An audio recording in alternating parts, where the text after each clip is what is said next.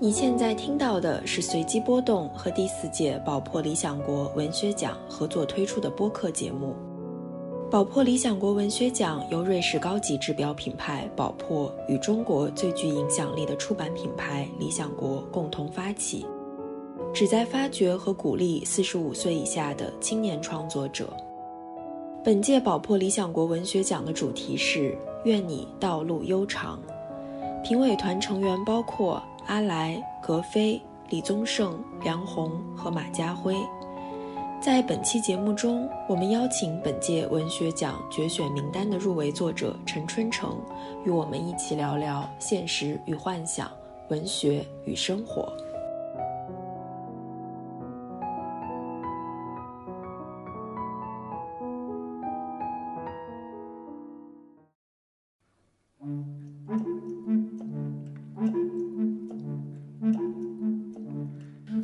我觉得这个就是对我们来说是一个很特别的聊天，就是因为我们其实做这个节目做了2年左右，然后你算是比较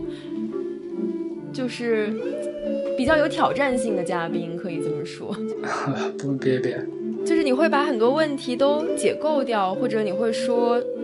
这个东西不重要。这个问题好像有点怪怪的。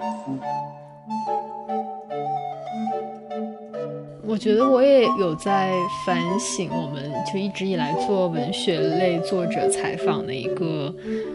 个习惯，就是或者是是不是让比如文学批评距离文学写作过近了，而这个会对作者形成一种打搅或者干扰，或者这个文学评论其实对于写作者来说本身是不重要的。我觉得就有点像一个张大千的胡子的一个问题，就是他原来睡觉的时候好好的，然后就有一天别人问他你是把胡子放在被子里面还是放在被子外面，然后他也回答不上来，但是他再睡觉的时候就睡不着，就好像放在里面胡子放在外面就都很怪。我就觉得这种问题其实自己想多了，或者说谈论自己太多了，确实是弄得自己以后在写的时候会不太自在。行啊，这个就不说，我们接着说其他的吧。这个好像讲的有点离题哈。大家好，我是陈春成。各位听众朋友大家好，欢迎收听新一期的随机波动，我是傅诗野，我是冷建国。你们刚刚应该听到了一个非常快乐的开头。对，是随机波动历史上很新奇很别出心裁的一个开头。对，然后这个开头呢，相信大家也知道了，就是又到了我们和宝珀理想国文学奖的1年1度的这个合作。然后今年我们非常荣幸请到了入围短名单的一位作者，夜晚的潜水艇的作者陈春成。对，我们都很喜欢他去年的这一本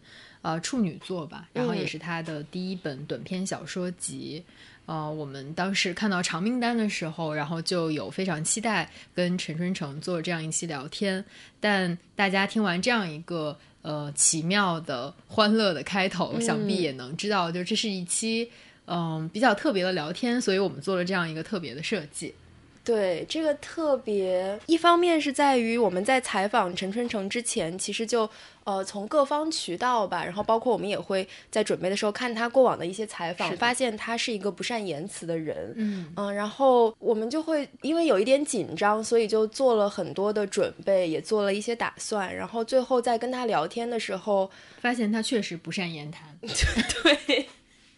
所以就有了刚刚大家听到的这样的一个形式。其实这个形式是我们这一次可能1个多小时聊天的一个缩影吧，但是它不是一个全面的东西，就是你要具体可能了解陈春成以及他的作品，还有我们跟他的互动，还是要听后面的聊天。对，但是前面我们就是希望剪一个比较欢快的比较愉快的这样的一个小片头，先带大家稍微的提前看一下我们这一次聊天都经历了什么。是的，这本书去年已经非常的火了，我们在微博上啊，包括看到了很多博主对他的一个盛赞和分享。是的，然后他陆陆续续也获得了很多文学奖的青睐，然后现在他的繁体版也在一个出版的过程中，然后有王德威教授给他写的一个很精美的序言吧。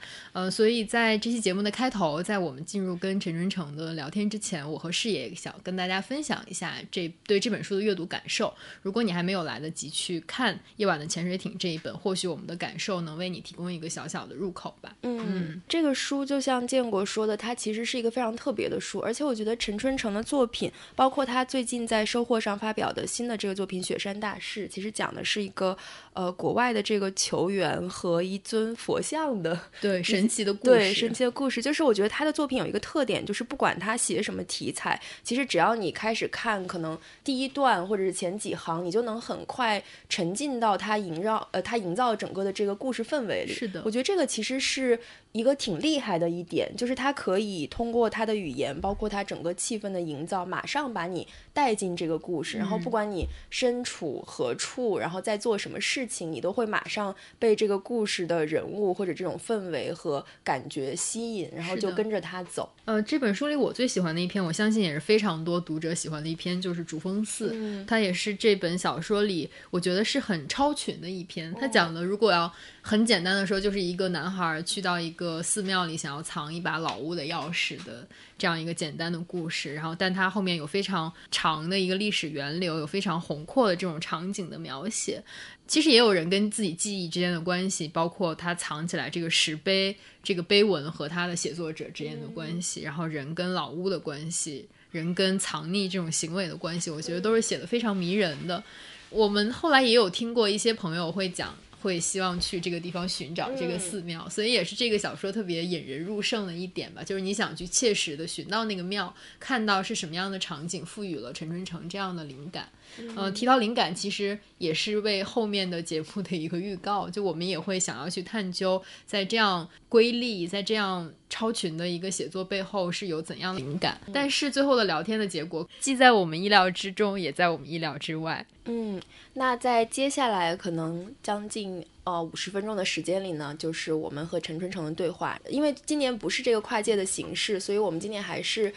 做了一个形式上的更新吧，就是还是希望把节目做得有形式感一点，所以我们是从他的这几篇短篇小说里面提炼出来一些比较偏脑洞型的问题，大概是4个到5个，然后我们每一部分的聊天其实是以这个脑洞式的提问开启的，然后在这个脑洞式问题的主题下面会和他探讨一些有关他写作啊，有关他生活的一些更具体的问题。是的，那就希望还没有看过《夜晚的潜水艇》的朋友们可以去读一下这本可爱的书，如果已经看过了，就快来听我们跟陈春成的这样一次聊天吧。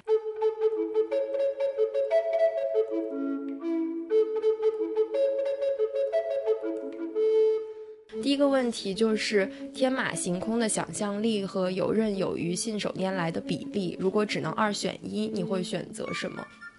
太残酷了。我会选择想象力吧，因为我觉得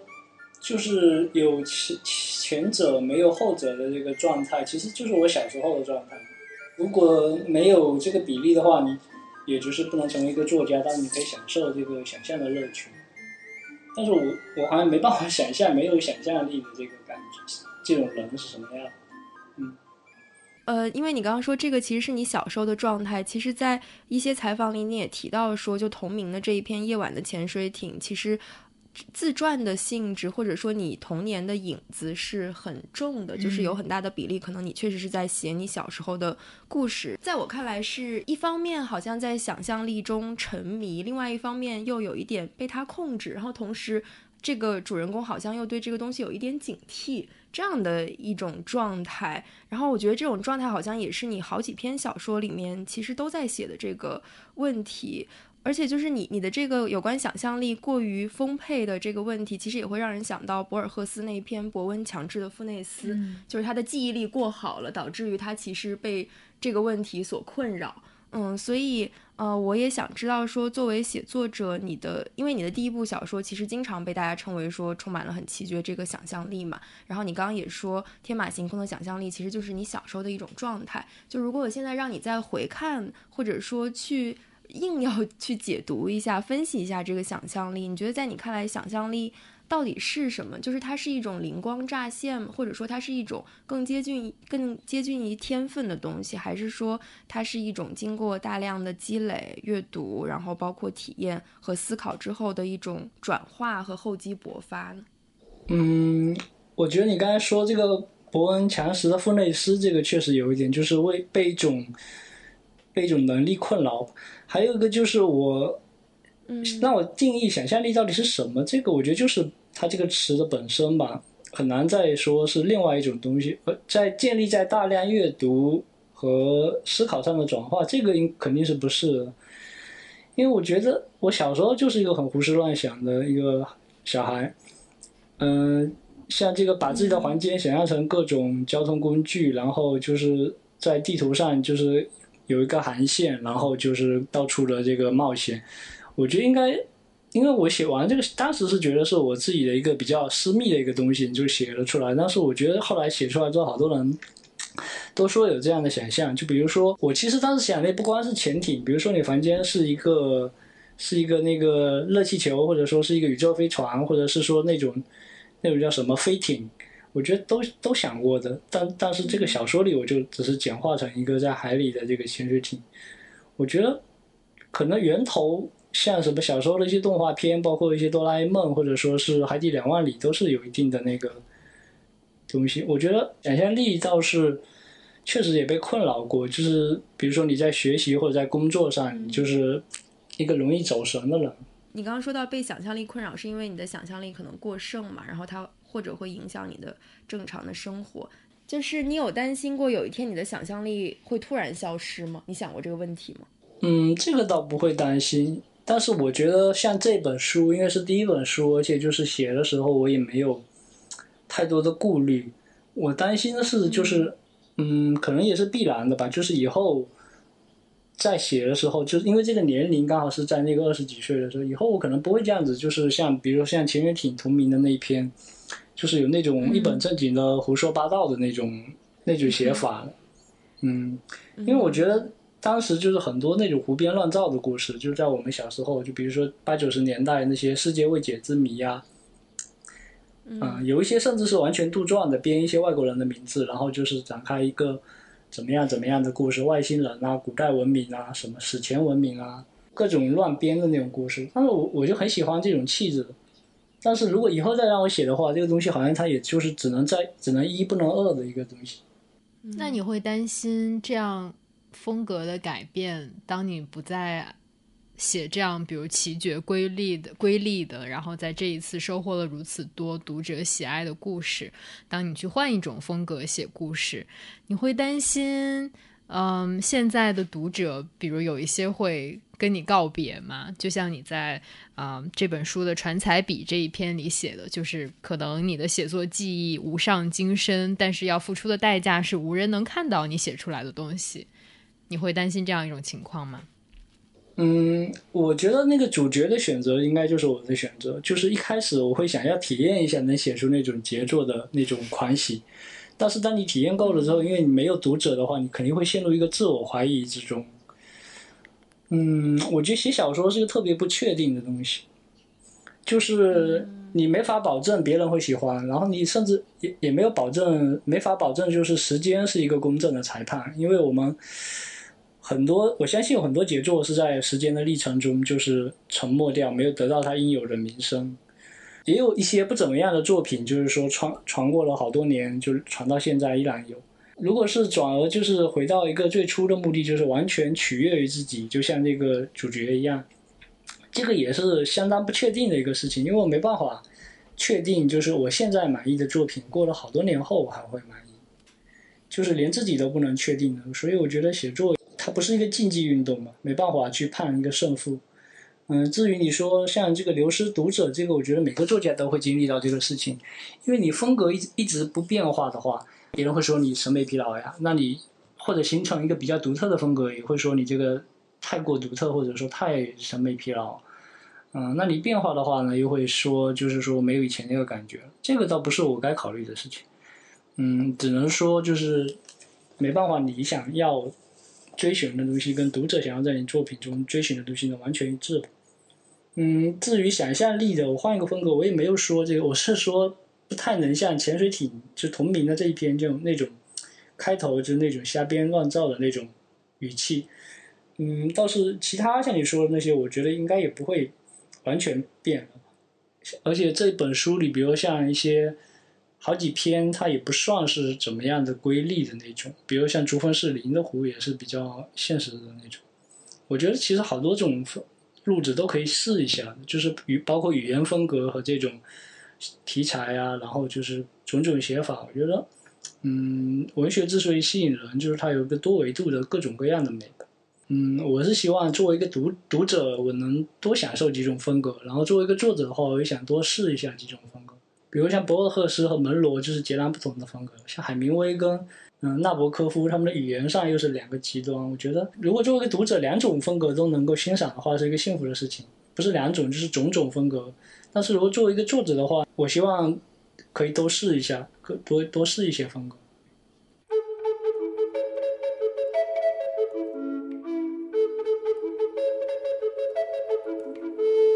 第二个问题就是现在有机会可以深入一个世界上最深的洞穴探险，但可能有去无回，你会愿意尝试吗？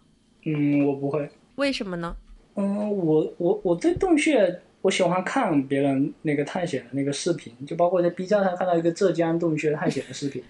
明白，就是甚至还有点催眠的那种感觉，就是看着它无穷无尽的一直往下爬。我自己的话，我没有这个兴趣爱好。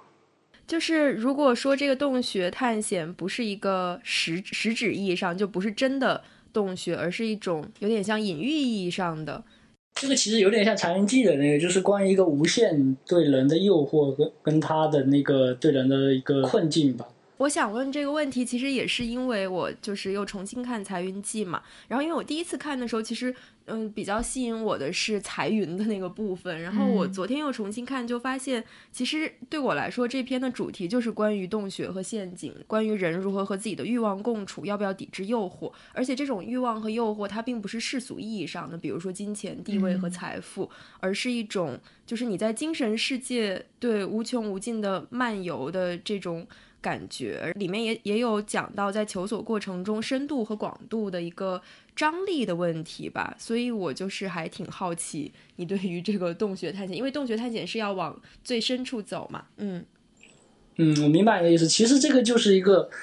生也有涯知也无涯的一个矛盾，而且就是很多事情值得探索的事情和一些各种的学问都是那种随便一个都足以耗尽一生的那种问题。我觉得特别羡慕那种就是完全能投进一个事情的人，但是有的时候就会觉得就是生也有涯的一个困扰，所以那个小说我就用了一个比较荒诞的一个结局，就从生也有涯这个东西把它解决了。对，就是有了一个无穷的寿命，就不用再考虑这个问题。那你觉得在你的创作过程中会遇到类似的困惑吗？因为我记得之前你在有的访谈里也会说，就是一方面你觉得你自己是一个很容易沉迷其中的人，但是另外一方面因为你现在写的很多都是短篇的这个篇幅，其实可能有的时候这个篇幅会限制你在一个领域或者一个主题上面继续往深的去探索，就是在我看来好像会有一个创作上深度和广度之间的一个张力。短篇我倒不觉得有这个问题，因为我比较喜欢，我也喜欢也读短篇，我也喜欢写，因为我觉得短篇它是一个比长篇更容易趋近于完美的一个题材，也比诗歌稍微次一等，但是我觉得它不会制约到一个人的一个东西，因为短篇的作者我觉得他要明白的是什么可以不写，长篇的作者能知道自己要写什么。我反而觉得那种什么可以不写的东西就是有点像一个接近诗的一个东西。像你说的现实中的这个困扰倒是我其他就是文学之外的一些事情吧。所以这会困扰你吗？在生活中？倒不至于。这个困扰首先也要你在这一方面，就是无论哪一门学问都是你要有一定的那个修为吧，你就能体验的更大的乐趣。我除了文学之外好像其他东西都是一种泛泛的兴趣。就拿写作来说，我觉得它的乐趣也不一样。比如说写我这个书，我能体验到的乐趣对我来说已经相当多了，就是已经很充沛了。但是你说如果写出了那种伟大作品，那些大师他们写完那个作品和写这个作品过程中他们体验到那个乐趣，哪怕是痛苦，我觉得也是一种相当大的我们无法想象的一个乐趣。你说曹雪芹就是写着《红楼梦》，就是写完换下笔去睡前的时候，他是怎么样的一个心情？这种是我们永远没有想象的、没法想象的乐趣。就是我只是在文学这上面，当然其他的各种，你说像马拉多纳他进了那个球之后，他是什么样的心情呢？我们就一辈子也没法体会到的。所以倒是我们这种泛泛的兴趣，倒是不至于说会让你那么容易的陷进去。这个好像讲的有点离题哈。没关系，你不用马上就评价自己讲的这段话，不离题挺好的。我们就是一个闲聊的节目。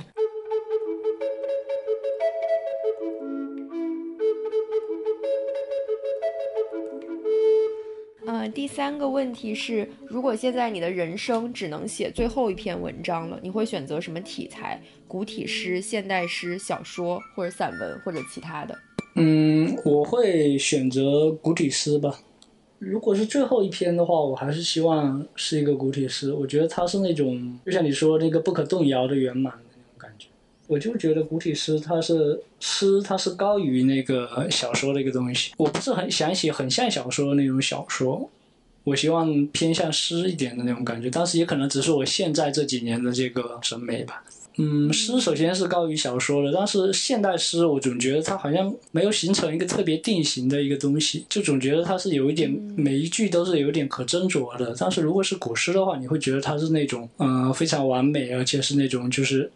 像行星或者说像一个山体一样，就是那种不可动摇的东西。我记得你之前在采访里也有提到，就觉得古体诗词里面到现在还有一种无法替代的美感、神秘，以及你所获得的一些或者你作品里所携带的一些自然的感觉，这种自然崇拜的感觉也是来源于诗歌。所以你会觉得现在的比如你写小说的风格也很大程度上受到了你之前的诗歌阅读或者你的古典文学的修养的一个塑造吗？这个我自己也说不好。有人说是，有人说就是也没有感觉到。我自己好像就是也不太去想这个东西。我觉得对自己的写作就是受了什么影响，我觉得保持在一个那种知其然不知其所以然的状态是最好的。我就其实就是出书后接受一些采访，或者是说跟人聊文学，我挺怕被问到的一个问题就是你这个是什么来源，或者说你这个是怎么想，或者是你这个是怎么样的，就是在剖析你的那种问题了。而这个问题是我自己没有想到过的。就比如说有人问我，就是那只狐狸是类似于动画片里来的，还是说从聊斋里面来的，这种问题就是我确实完全没有想到过。就是我觉得就有点像一个张大千的胡子的一个问题，就是他原来睡觉的时候好好的，然后就有一天别人问他，你是把胡子放在被子里面还是放在被子外面，然后他也回答不上来，但是他再睡觉的时候就睡不着，就好像放在里面胡子放在外面就都很怪。我就觉得这种问题其实自己想多了，或者说谈论自己太多了，确实是弄得自己以后在写的时候会不太自在。我觉得也不用给自己分得那么清楚。就是你觉得这些会影响到你的创作吗？因为你就是第一本书出了之后就获得了很多的关注，然后确实也有很多媒体采访你，然后我觉得大家其实怀着一种善意的好奇吧，就是大家会觉得说，我知道是善意的，就是我自己东西，对，我知道，我就是有点厌烦，就是一直说自己的事，因为而且就是一本书只是9个短篇而已。我说实话就是不值得这么多的那个。但是我是觉得影响确实会有一点，就是包括赞美和批评，我觉得都会有一点点声音，就好像我之前也说过，就好像你在 B 站上就是你那个弹幕的感觉，就是当你自己在构思的时候，我觉得会想到这些事情，就是我觉得希望还是，但是我觉得好像过一阵子就好了，就也不会记得那么清楚。所以你其实也会看大家对你的评价，包括批评家对你的评价吗？有一些会看，就是后来就是也没办法全看，我就会稍微看一下。现在是觉得少看比较好。所以第一本书就是作为一个只写了9篇短篇小说的一个作者，获得这么大的反响。就这个问题可能还是有点，比如指向你的感受或者是内心，就你会有一种很惶恐，或者是觉得很出乎意料的感觉吗？都有一点，但是就刚出书了半年左右，影响比较大，后来也就习惯了。就是其实那个谈论你不去看它，它也就不在那里。就是怎么说呢？我觉得还是自己写新的东西比较重要吧。我也是一个比较敏感而且容易受影响的人，我觉得我就尽量少看吧。我就觉得有一些褒奖和一些批评都过了，就是说，我觉得只是9篇小说而已，就是我还是希望能够轻松一点的去写作。就是说，一开始我写小说的时候是觉得，就他人的确定可以让我，就是确定自己写的那个不是一个蜃楼，不是只有我自己能听到的那种音乐。但是我觉得有确定了，有这么多认可就可以了，就不需要太多的就是那些在不断的在聊这个东西了。而且说实话，这个小说就最近的一篇离现在都有将2年的时间了。我觉得当时的我也就是我也回不到那个状态。我觉得就是在写这个书的那2年的状态，我觉得是一个完全沉浸在自己的内心的一个状态。我还想回去那个状态。因为我之前在采访里看到你是说你的同事，现在你工作单位的同事可能之前以为你是写网络小说的，而你其实在网上获得了，以及现在这个书出版之后获得了很多相当于远方的读者的喜爱吧。就这种近处的生活的静谧和远方的这种热闹的反差，它会如何影响到你的生活呢？可能因为我工作比较特殊吧，我是在一个每天就上班，我就开车到一个郊区的一个植物园去。我们这个植物园就是好多年轻的同事就都回到原来的那个单位去了。我现在的同事也不是同龄人，就是都是属于年纪比较大的，而且也不会关心这些东西的。我就所以现在就社交生活就非常的少，就是偶尔跟同事聚一下就算。但是这个我觉得挺好的，就是不知道也是一个比较好的，但是现在好像也基本上也都知道了吧，但是我也没去问。我觉得远方的热闹就存不存在，我说实话我也不太知道。我觉得其实作为一个作者，躲在书后面是一个最舒服的一个状态，或者说有一小波就是你的读者就已经是一个很幸福的事情了。我现在就想着，就是到这个书结束，这些事情都结束了，就接下来就可以回到原来前2年那个状态，我希望吧。但也可能跟我的自己的一个写作的一个习惯有关系。像你说的这个不规律的写作会让我焦虑嘛，确实今年有一阵子有一点。我希望在一个没有脑洞的状态下去写东西，去构思东西，就是不受其他的声音或者说是那个一些社交上的一些事情的影响。可能有一些人反而能给他带来灵感，但是我就是对我来说，我对他人就是不是特别的那个感兴趣。像你说这2种生活的反差，我觉得倒挺好。当然如果可以不上班就更好，就是说反正就是我觉得没有太大的影响。因为我们单位这个我社交生活就太简单了一点，就是我也没跟他们说我这个怎么样，他们比较熟的年轻的知道，上了年纪的我就基本上没有跟他们说这个事情。我们去年就是跟宝珀理想国文学奖合作，其中一期节目吧，是采访去年的一位评委老师西川老师。然后他因为做评委看到了所有全部的作品，然后在接受采访的时候也有跟我们分享他的一个阅读感受。因为他自己的有翻译家的经历，然后也有诗人的这样一个写作的过程，所以他敏锐地感觉到有很多作品的所谓文学意识和文学观念都是从西方文学中来的。这种文学意识的来源可能不体现为翻译腔，但他会觉得可能精神的内核都是比较西方的。那在夜晚的潜水艇出版之后，很多人其实会敏锐地发现它是中国的，就是它跟中国的古典文学之间有着一个很强的关联，然后这个也成了这本书的一个很重要的特点或者是一个标签吧。那刚才陈春成其实有提到说你不想分析自己文学意识的来源，就是它可以来源于古典诗歌，也可以来源于其他的东西。但是我想问的一个问题是有点接近于西川老师说的另一个点吧，就是他说觉得现在小说作者的一个很重要的任务是做一个当代人，而且是诚实的做一个当代人，要处理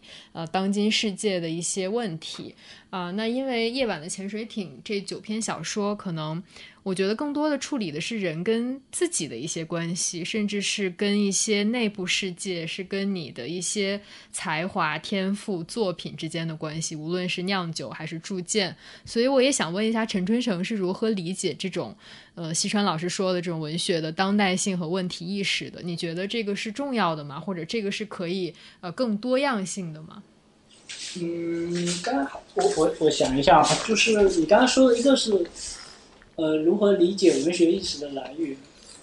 我觉得古典文学这个标签也是别人给我贴的，因为我确实喜欢这一块，可能能看到一些诗歌或者说是那种古典的意象的东西。但是我也挺多西方来的东西，我觉得这个它不用去分别，因为你现在在这个时代，你真的包括动画片的影响，那个各种西方文学的影响，或者说画的影响、音乐的影响，都太多，很难说就是你给它分开。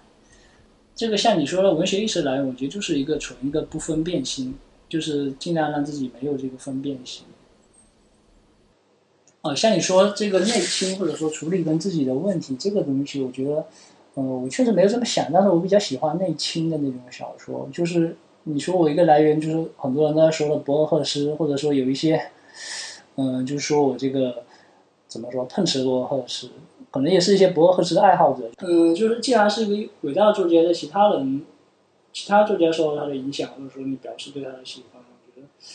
好像不会妨碍到别人的一个什么东西。就是说文学是不是要刻意的？我觉得这个东西不用去刻意的那个说要体现你的当代性，因为你人既然生活在当代，你不可避免的就会被他那个给裹挟进去，你会体现出一些东西，你也没必要故意的背离它，就是不要当代的东西。我觉得像比如说有一些小说的背景，或者说它的那个故事虽然是完全虚构的，但是它里面的情感投射肯定都是真的，这个可能就是所谓的当代性。有的人说文学不解决问题，只是提出问题，这是一种，但是我觉得甚至文学也可以不用提出问题，它跟现实性的之间的东西是不用那么的直接的一个东西。我觉得这个就是对我们来说是一个很特别的聊天，就是因为我们其实做这个节目做了2年左右，然后你算是比较有挑战性的嘉宾，可以这么说。就是我觉得就是你会把很多问题都解构掉，或者你会说这个东西不重要。就是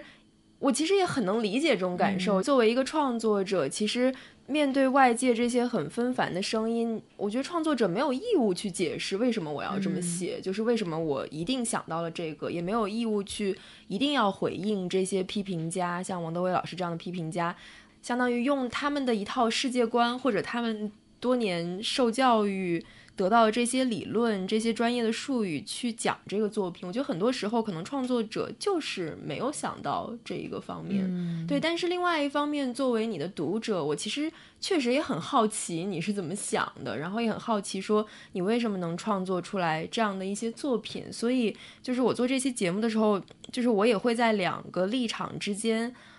就挺摇摆的，所以就是刚刚听你回答问题，我就会觉得可能是我们的一些问题或许会让你觉得不是那么舒服，或者不是那么想回答的时候，其实我也会有一点觉得抱歉。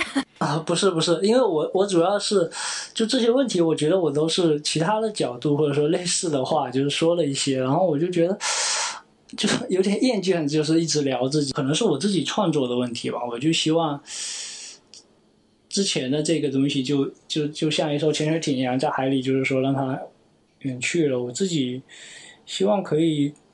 开始到新的阅读跟写作之中，就是说不断的去说这东西。我觉得因为是我可能是我个人的问题吧，我就觉得不断的剖析自己，或者说看别人剖析自己，或者说是回应这些问题，我觉得一个是会折损一个精力，一个是我觉得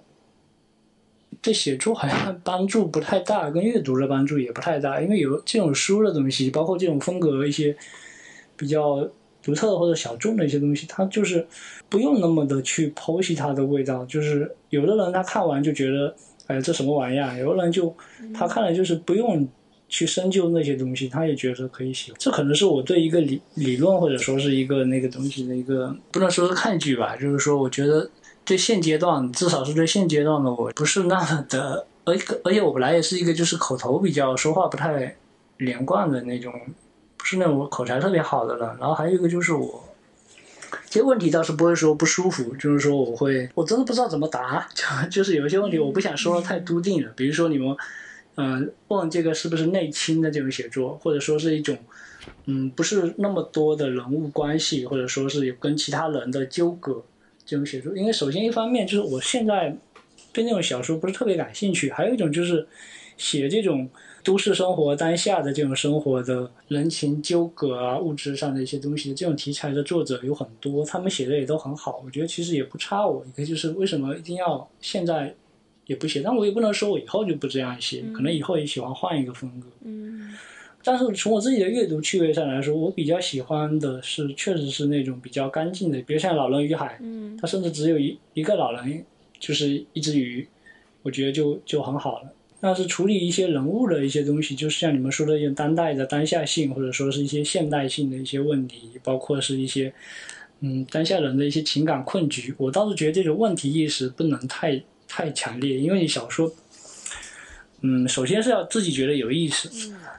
还有一个就是说你不能预设一个问题，或者说一个热点问题，比如说你要关爱一下基层人物啊，或者说你要人民啊，或者说你要反映一下现在的那个都市生活的年轻人的困境啊，我觉得这个东西不应该预设这个问题，然后你说我要写一个这样的小说，你应该是说有其他的契机，情感上或者说是一个哪怕就是一个意向上，我想写这么一个东西，或者就我觉得这个人写得很好玩，我觉得这是应该比较合理的一个写作的契机吧。所以你们的问题我觉得不太好回答了，像前面几个就是有一些我不想有什么文学特定的，就是说那种坚持的主张或者什么的，但是我就语言方面可能会有一些洁癖吧，但是说在就是文学的这种主张上，我是希望自己能持一个开放的态度，就是去享受阅读跟写作。我觉得我也有在反省，我们就一直以来做文学类作者采访的一个习惯，就是或者是是不是让比如文学批评距离文学写作过近了，而这个会对作者形成一种打搅或者干扰，或者这个文学评论其实对于写作者来说本身是不重要的。当然你也不能说它不重要，比如说有一些说出了一些东西，或者说是比较有分量的一些这个观点，我觉得是有一定的重要。但是因为我才刚开始写作，我就觉得我不要给自己下一个定义或者贴一个标签吧。干扰那也不能这么说，因为这也是人家的这个本质跟他们的一个关怀吧。但是我是就觉得，因为对我来说，我是一个比较容易受干扰的人。就像你们，我就是最近就总觉得那个张大千的那个故事，就是特别像我自己这样，就是觉得原来睡得很舒服很自在，现在就觉得胡子放在被子里面还是被子外面，我就觉得有点睡不着。那如果比如你有再选择一次的机会，或者有这样一个自由的话，你会觉得希望成为像就是意大利的所谓那个隐身作家费兰特一样的写作者吗？没有人知道他是谁，他也从来没有义务接受比如媒体啊记者的采访，他只跟他的文学编辑对接。你会觉得这样，就比如对于你这样的写作者，对于你比如不太想接受就是媒体的盘问啊和很多公众的这样一种审视，会是一个好的选择吗？我觉得是一个挺好的选择，但是我现在也都接受了，也回不过去了。就比如你接受了一家，你不以后不接受，好像又说不过去。但是我觉得这个书，它毕竟只是一本书，肯定是有一个它的那个热度的。就是我没有想到会这么久，因为现在这出版大概都1年了。我想这个宝珀奖之后，就这一波了。反正我现在也就是，就是提起精神来，就这个过去了，其实就好了。越说越心酸。我觉得我们可以聊一下你最新的这一篇吧，就是这个雪山大事嘛，就是这个应该相对于夜晚的潜水艇来说是算是你的近作吧，就是最近刚写的。然后你刚刚也讲到说，可能你夜晚的潜水艇是在那1-2年是一个很沉浸的状态，你觉得在写这一篇雪山大事的时候，你有回到那种状态里吗？有啊，当然肯定要回到里面才能写小说，但是大概就在今年7月份的时候写的。因为我今年在春节期间我就在想一个故事，当时想了很久，就是说也可能一个是受到各种事情的扰动吧，一个就是说我预设了好几种写法，但是总觉得要么觉得不想这样，要么不想那样，就是说就是有点像我说的，就是好像在 B 站上就是自己在看到各种弹幕，就是说划过脑子，就在构思的时候就是有一个潜意识的一个干扰了。但是到这篇的时候就是已经摆脱那个状态，所以我觉得又可以写。但这个故事反而是就是6月底突然间半路插队的，就是说我之前一直想的那个就放下了。那你是那种就是脑子里会同时构思好几个故事那种人吗？就是可能你某一个突然你觉得构思好了，你就会先把这个写出来。不一定，我其实是一个我写作方法可能不太对，就是说我是可能以前写古诗或者散文的时候，我会想的通篇想得很清楚的开始写，但是写小说的话，因为是短篇，我觉得还是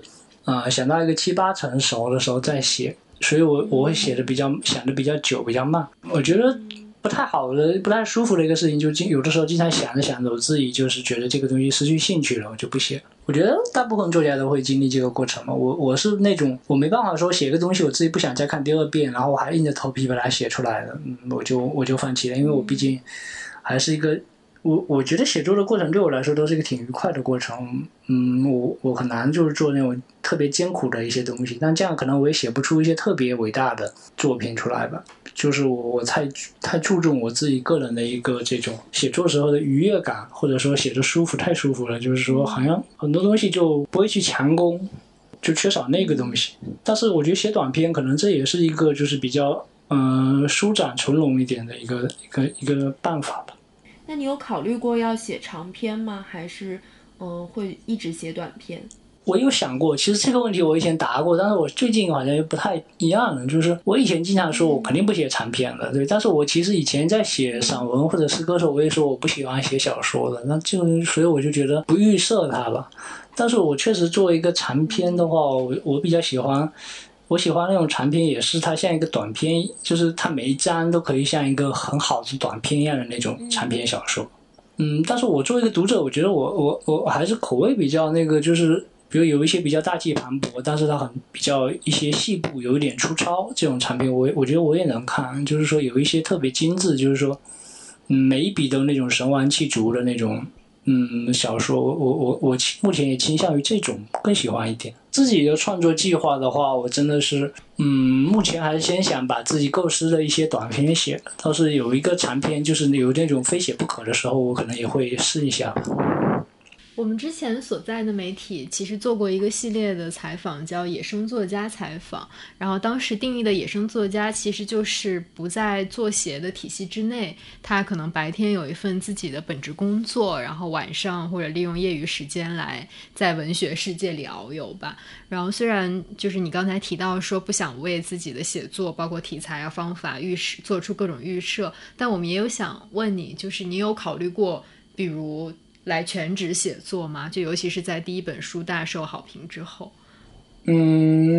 我有想过，但是后来想一下还是算了。就是主要我写的这么少，我也很难做那个。还有一个就是我目前写的短篇，工作倒是没有造成太多的影响，但是我也确实不是很想上班那个人，但是也没办法呀。我觉得还是一个目前这个状态就先维持着吧，因为我现在这个工作我觉得还是比较环境也很好，然后就是也比较安静。就是说，如果以后有一些对我造成干扰的话，那我肯定，那我就辞职吧。我其实很羡慕村上春树的那种生活方式，就是说他的小说倒不是每篇都喜欢，就是说自己有一个时间表，什么时候跑步，什么时候看书写作，就是听音乐什么的。我觉得我想过这种生活，但是我这个人意志力又比较薄弱，对，我想可能会让我自由写作之后，我可能会效率非常低吧。就我小时候就看每个人就每天都过得一样，我觉得特别无聊。但现在的话，我觉得如果你有一个值得沉迷的东西的话，我愿意每天都过一样的生活。其实我现在的工作也是工资也很低，主要是性价比比较高，就是说它的闲的时间比较多。现在让我回到一个就是那种格子间或者说那种大楼里面，我确实待不住了，有点，因为这边就一直在植物园待了也6、7年了都。我是有听说有一些全职写作的朋友，他们好像在家里也待不住，他们要在就是住的地方附近再租一个房子，然后每天像上班一样去那边写作。我也没有体验过。所以你觉得工作对你来说，就是做什么工作不太重要是吗？就是因为感觉你刚刚一直在强调你不想上班，就是可能你说出了很多人的心声，我觉得，对，但是就感觉说这个工作其实是一种从很实用主义的角度支持你写作的一个选择，可以这么理解吗？对，其实我就想要找一个比较亲近的，然后不用跟特别多人打交道，然后这样的一个工作吧。对，我其实很羡慕，就是说特别热爱自己工作的人，包括我认识的，我的编辑啊，或者说是一些其他行业的人，我觉得这种状态就特别幸福了。对我来说，我就是一个是有个规律的生活，一个就是有一个一点点微薄的工资，就是说提供一点点基本的社会的安全感的。可能说自由职业这个，我身边也没有接触过这种人，我说实话也不知道这个生活是怎么样运行的。还有一个就是我现在的写作生活，我这个是不是一个持久性的，这个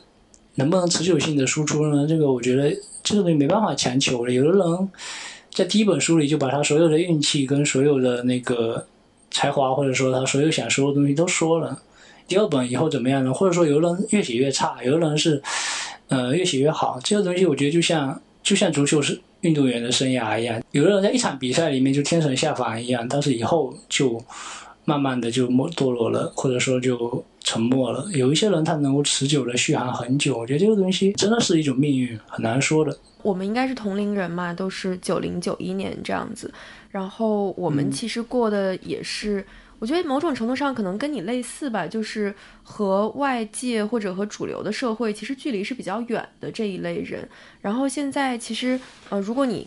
放眼周围也会觉得大家活的，尤其即便是像我们的同龄人，其实大家活的也会很焦虑。包括去年有一个大家都在讨论的词就是内卷嘛，我不知道就是在你生活的这个氛围里，你会感受到这种比较世俗意义上的这种焦虑或者压力吗？如果有的话，你会怎么处理？肯定有啊，但是我说实话，我这方面我想卷，我也不是一个特别能卷的人，就是所以我看得比较淡吧。我记得我很多年前对这个事情，就是我觉得人不用去比，就是我可能我父亲从小也是这样教育我，我觉得自己也体验过好多，这种东西不是特别有意思，可能是我工作这个氛围也不太的那个需要我这个去内卷什么的。像焦虑，我肯定会有一些这个年纪的焦虑，比如说我现在就是刚过31了，现在就是说年龄上或者说是一个家庭生活上肯定都会有一些慢慢的变化。但是你说内卷这个词，其实我不是特别喜欢这种流行词，我觉得我们每次就是好像每隔一阵子就会有一两个流行的词，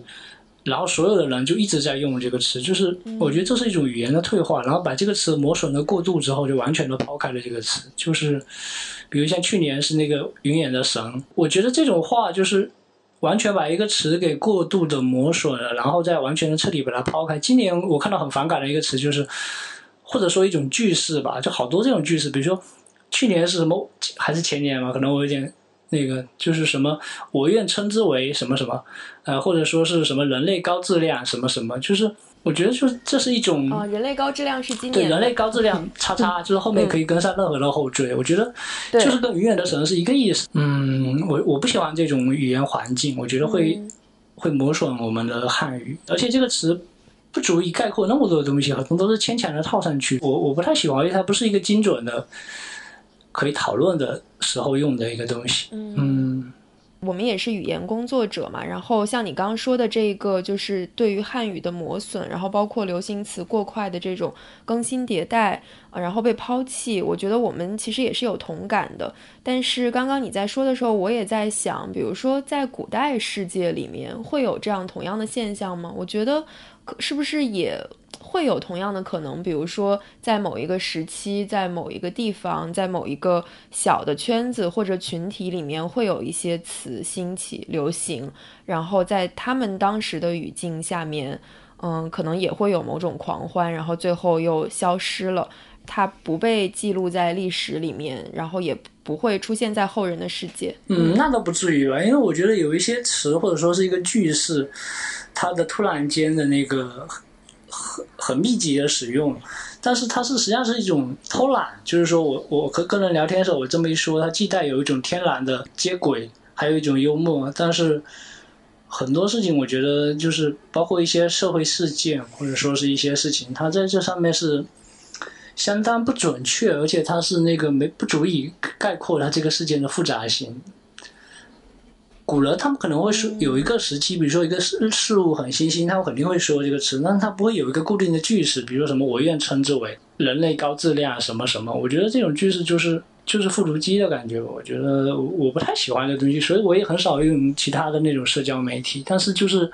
你在任何地方都会看到，就现在这些词，就是其实没什么意思，我觉得。我还挺能理解这种对文字的洁癖的，然后我觉得就是写作，尤其是写作诗歌吧，然后对于练字的这个就是提炼的练这个要求还蛮高的，就是我觉得古汉语有的时候体现了一种很精确的美，就是换一个字都无法再现的那种美。然后我觉得另外一个可能很有练字感的领域就是翻译。陈春成现在有在翻译一些东西吗？没有，你们看到的可能是我那个就春节期间吧，还是春天的时候，我就看到一些诗，我想能不能多增加一个它的翻译的版本，只是这样而已。因为我英文也不太好，但是我羡慕就是那种翻译家的生活。打一个可能不太准确的比方，就是我觉得翻译家对作家相当于就是演奏者对作曲家吧，他只要演奏它，但是你在演奏的过程中，你的所采取的这个处理方法肯定会带有你自己个人的痕迹，这个东西是也不可避免也不需要避免的一个东西。但是我觉得翻译可以给人带来一个很稳定的输出，就是说你只要用心在语言上，就是说你不需要那个在其他的一些陷入那个太深的那种洞穴或者说陷阱。我觉得有的时候如果在没有写的时候可以做一点翻译，是一个挺舒服或者说是一个可以给自己带来一些充实感的事情吧，而且可以保持你的笔不生涩起来。因为写作是一个相对翻译来说更自由的东西，它完全是你的，而翻译其实是在一个相对固定相对局限的空间里，看你能做到有多好。所以就是在你做的这种有限的翻译的尝试里，你觉得你有 get 到这样的乐趣吗？我有享受到这种乐趣。它其实是一个小范围的一个闪转腾挪和一些那种细部上的快乐，它的快乐没有写作来这么大，但是它比较规律吧。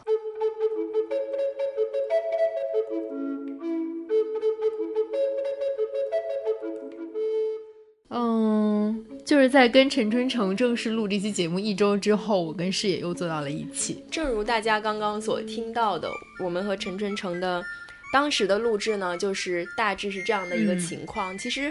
我觉得一部分是意料之中的，就是因为我们之前也说过，我们有了解到他其实是不是很善于言谈的，但是也有一部分意料之外的东西。就是我觉得播客节目其实它很特别的一点是它特别讲究聊天的氛围，然后因为我们跟陈春成的录制又是一个连线的录制情况，而且我们是语音连线，就导致其实我们看不到彼此，然后在很多时候可能他回答完问题之后，他以为我们要说话，然后我们也沉默，就是双方都沉默的那个空档中，我觉得我就会开始反思人生就是我就会在想说，是不是我们的设问出了一些什么样的问题，然后导致他就是回应不是那么的积极，或者说是不是因为我们的问题和别人就之前采访过他的媒体的问题太过重复了，让他觉得没有什么新意，所以他不想再做一些重复的无谓的回答。就是我会开始想这个问题，因为我觉得就是像现在我们有的时候也会接受一些媒体的采访，就是我其实也很能理解陈春成那种疲惫的感觉，就是当有很多问题你觉得你已经讲过了，别人又再来问你的时候，你就是会本能的有一种排斥的感觉。对，所以就在这种种种纠结之中，我们有了这样一期复盘。对，这是我们第一次在正片之后录一个复盘。过往的节目里面，我们也可能录完了之后，也会大家说一下自己的感受，然后说一下有什么做的不足的地方。然后这一次我们其实也是算是一种新的尝试，就是我们希望把这个复盘的过程很真实的呈现在大家的面前，对，包括我们的一些疑惑、一些纠结，还有对这一期节目可能不是那么满意，或者觉得没有做到最好的一些地方吧。对。我们其实之前采访过很多创作者，除了宝珀理想国去年的合作的4位作家1位评委之外，大家很熟悉的，我们也会跟作家聊经来聊他小说中的母亲女性，然后也会跟淡豹聊他整个创作的过程。其实有很多当代作家曾经做客随机波动。陈春成这个我觉得一个是连线造成的一种客观的距离，会让大家显得比较疏远，比较陌生。另外一个就是我们确实从来没有过任何交流。对，对，就是他对我们是完全不了解的，然后我们只是通过他的作品和零星一些采访对他有了比较有限的了解吧。对，所以我觉得我们2个采访的状态，如果大家经常听随机波动的话，可能能从我跟视野的一个语速或者是表达方式上能看出我们2个其实是有点紧张。对，就是对，或者是你想尽量的把这个问题阐述的很清楚，就是害怕他会有一些误解，或者是造成一个连线的不顺畅吧。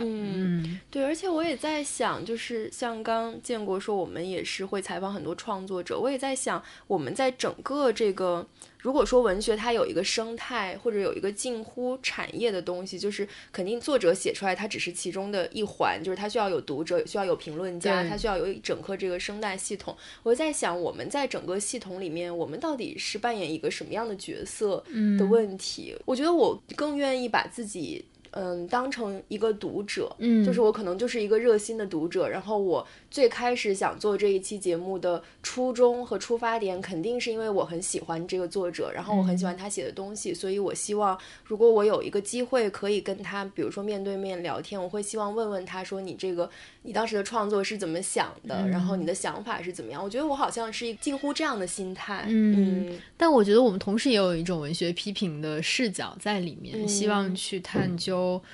除了这个作者在记忆上的一些想法，就他为什么这么写之外，就还希望探讨他跟比如更大的社会之间到底有一个什么关系，或者他跟更普遍的人之间有一个什么关系。我觉得因为我之前也看过卡尔维诺的一本书叫《文学机器》，他写这本书的初衷就在于他的一重身份是作者，但他的另一重身份是文化研究者和文学批评家。我觉得他的意思是他也在文学创作的路途中有过很多尝试，有过很多想法，不断的想要挣脱框架，走到一个新的自由的地方去。这也是我跟视野很喜欢卡尔维诺的一个原因，就是他总在探求新的一种表达自己的途径吧。然后但是卡尔维诺也觉得他需要有这种思想的表达，他文学需要文学评论。他说文学机器其实就是分为2类，一类是文学创作的文学机器和文学批评的文学机器。但简而言之，其实就是我们经常说的一句话，就是文学领域中它是由创作和批评2部分构成的，而这2部分是缺一不可的。我觉得可能放在电影领域比较好理解，就是电影的制片，然后电影的整个生产的流程，无论是技术、灯光还是妆发，然后连带后期的整个发行、影评人和影迷，似乎是一个 community。我觉得卡尔维诺在这本书里的意思是，其实文学创作者和他的读者和文学批评者，甚至可能是我们这样的作者跟读者之间的一个小小的中介，我觉得他都是把它归入了整个宏观的文学的场域之中。对，因为他在这本书里有提到，其实文学不单来自于某一个创作者本身的一个这样客观存在的 physical 的大脑，他觉得你的创作一定是有一个文化背景的，一定是有一个人类共通的文明的流脉的，包括你的想象是有一定的根基的，然后你的创作一定是有它的历史背景的，而这些其实一个共同的文化语境，一个共同的相当于是前文本，你的文学文本的前文本就是整个文学提供给你的，而这整个文学不光包括一个人创作以及他的作品在他之后无限的活下去，其实还包括后世的匿名者以及一个更大的集体的不断的创作。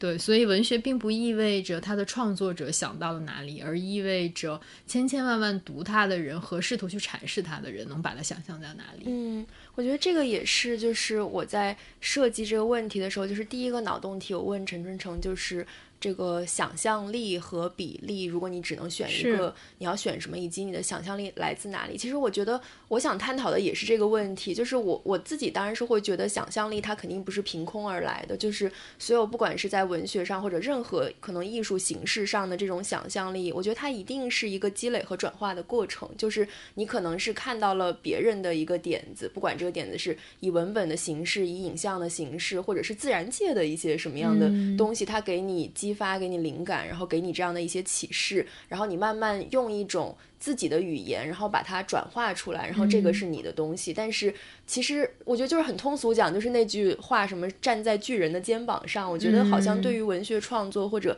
任何形式的艺术创作来说都是这样的，就是你永远是站在可能前人的这些基础上，然后站在以前的一些文本上再去创造一些新的东西，然后可能后人也会再站在你的肩上去创造一些新的东西，它是一个源源不断的这个历程。从这个角度来想，你会觉得说你是这样一个巨大的群体的一份子的时候，你就不会觉得孤单。但同时我跟师爷又很理解陈春成不愿意去探究我的哪一部分文学作品的想象到底来源于哪儿，是动画片，是纪录片，还是你的甚至一个梦。我觉得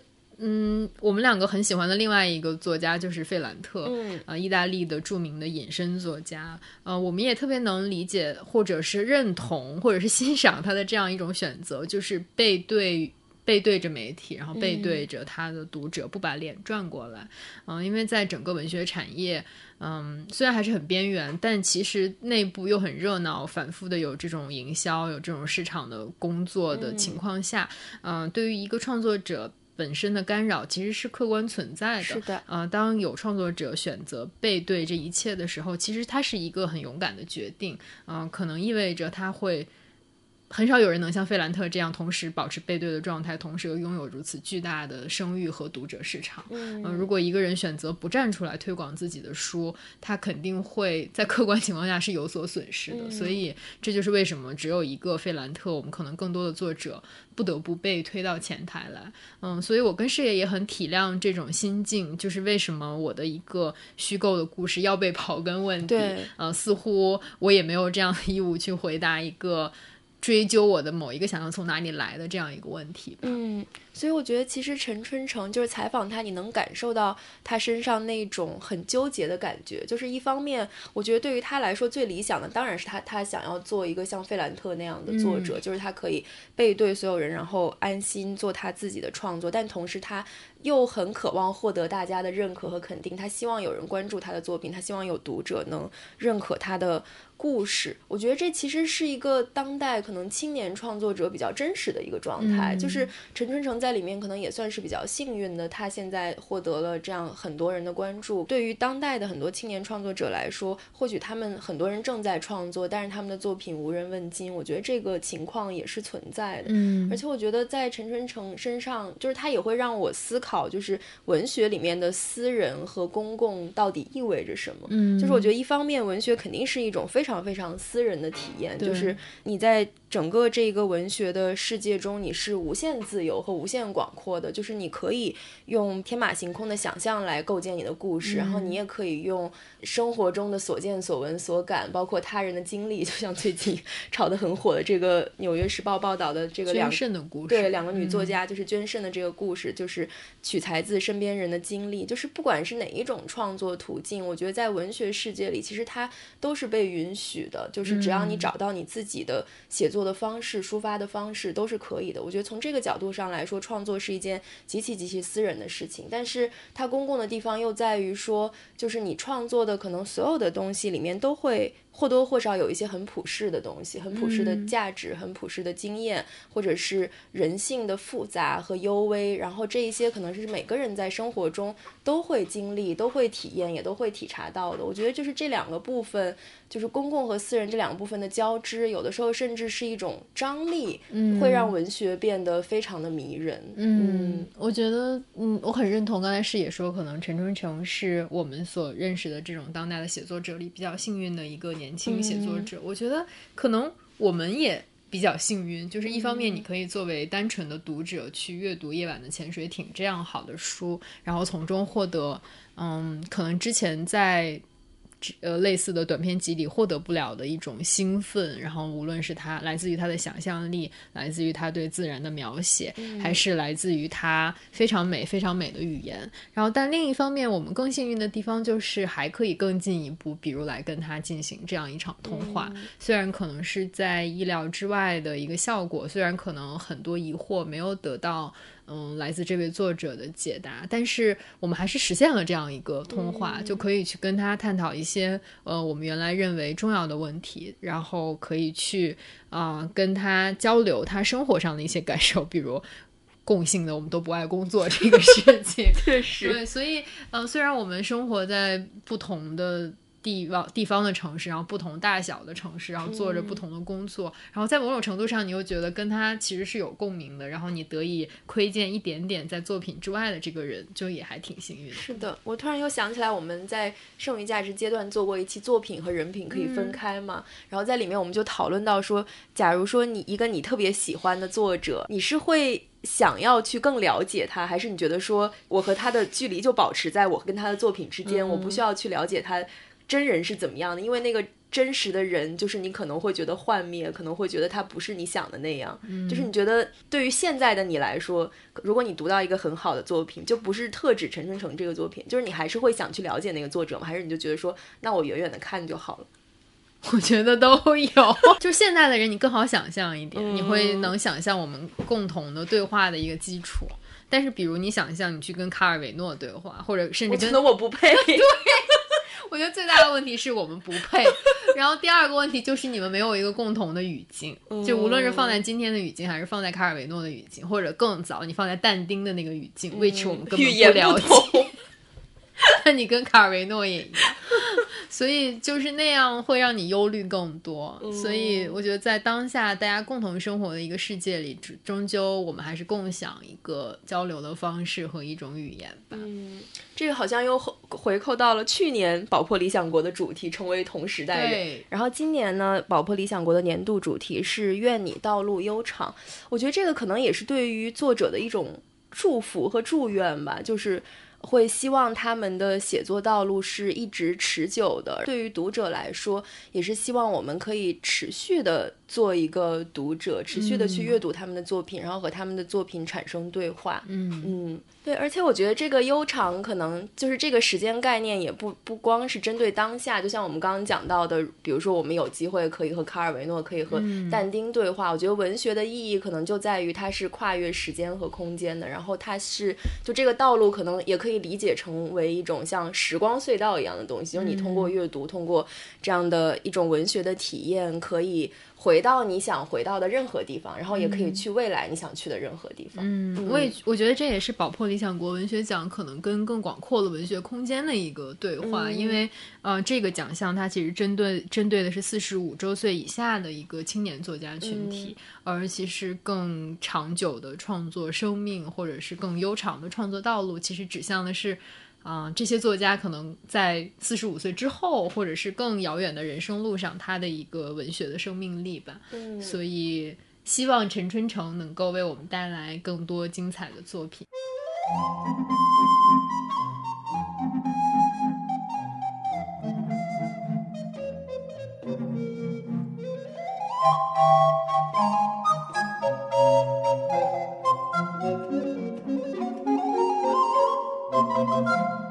好，那我们这一期节目就到这里了，希望大家喜欢这一期节目，然后也希望大家继续关注宝珀理想国这个文学奖，然后也关注文学吧。好的，那我们就下期再见啦，拜拜。